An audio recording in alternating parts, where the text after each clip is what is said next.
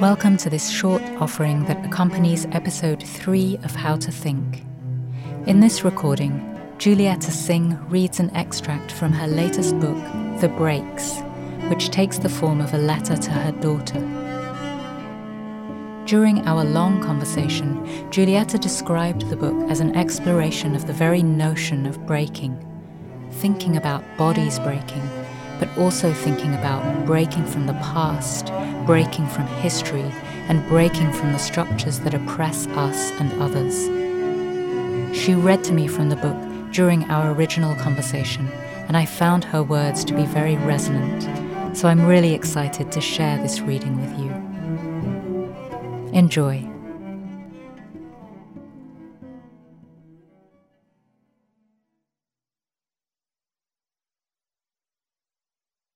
Another Thanksgiving is upon us, and this year you inform me that your first grade class will soon be studying Pocahontas.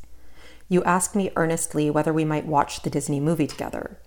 Intuiting my hesitation, you add that Pocahontas comes from the land near where we live now, and that she is a super important person. I concede to your request, knowing you will see this film sooner or later, and finding myself oddly curious about how Disney has rendered this history. In preparation for our date, we slice apples, pour chamomile tea, and fill bowls with popcorn before climbing into my bed to watch Under the Covers. Early in the film, you declare that Pocahontas reminds you of yourself, and I ask you how you see a resemblance. Eager to keep your attention on the movie, you briefly list her kindness and her connection with nature. Then, in a fabulous offhanded gesture that makes me laugh, you add that Pocahontas's hair, which is long, immaculate, and shining black, is quite similar to your own short, ever disheveled, and unmistakably brown hair. Moments later, on the heels of your declarative affiliation with Pocahontas, you say, for the first time in your life, "I wish I was white." I hit the space bar on the laptop to pause the film. I feel like I'm sliding through time, careening into transmutation. 35 years ago, I too was a little girl wishing for whiteness. I am astonished by the twinning, even though I know intellectually that a childhood wish for whiteness is as mundane as it is predictable. Still, in that split second, I want to look into your eyes, our eyes, and say, "I have always loved you, little misfit." Instead, I ask an inane question. Why do you feel this way? You respond without hesitation, bluntly, "Because I want to be one of the good guys." I remind you that the only expressly bad guy we've seen so far in the film is the white Radcliffe. But I know you are intuiting and absorbing the representation of the savage that the film propagates. And so while there is one bad white man in this narrative, the uncivilized ways of the indigenous peoples of this film are presented as the real problem.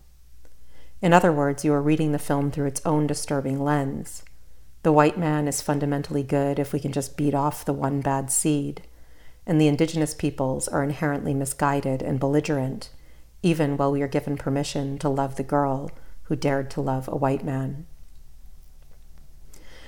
How to explain all this to you, how to say in simple terms that we are steeped in layers of ideology that make up a collective sense of goodness, beauty, and civility. To explain that these dominant narratives come to inform, if not to dictate, what we desire and how we live our most intimate lives.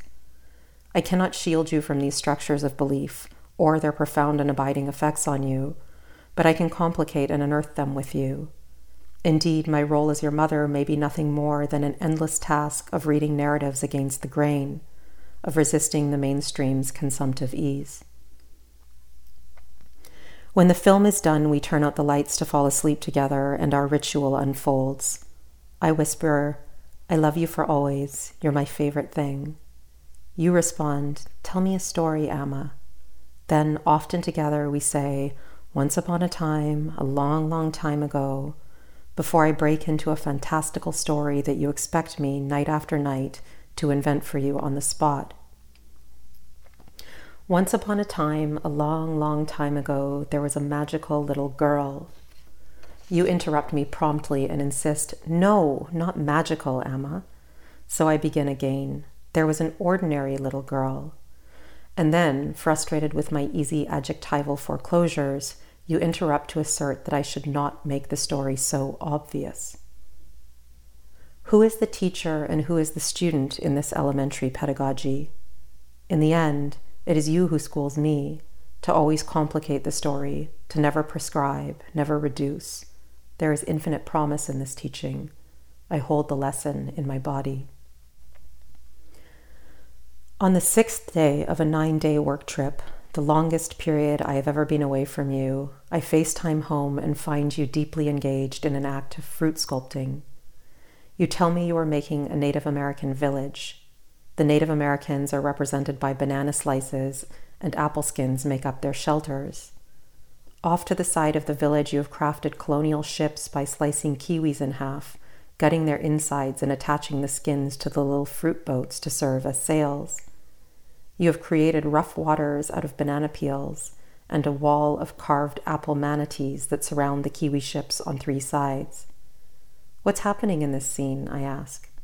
The rough waters and manatees are pushing the Europeans back home, you reply earnestly. I am blown away to witness this art making against the state, this anti-colonial fruit installation that is also a fantasy of organically reversing history. What I love most is that in your historical revisioning, you move us beyond the subjugated histories of indigenous resistance to colonial force. Instead, you turn your attention to the sea, letting it emerge as an actor in the opposition to the colonial mission. Your artwork veers me away from the anthropocentric position, carefully and imaginatively invoking what the earth itself might desire.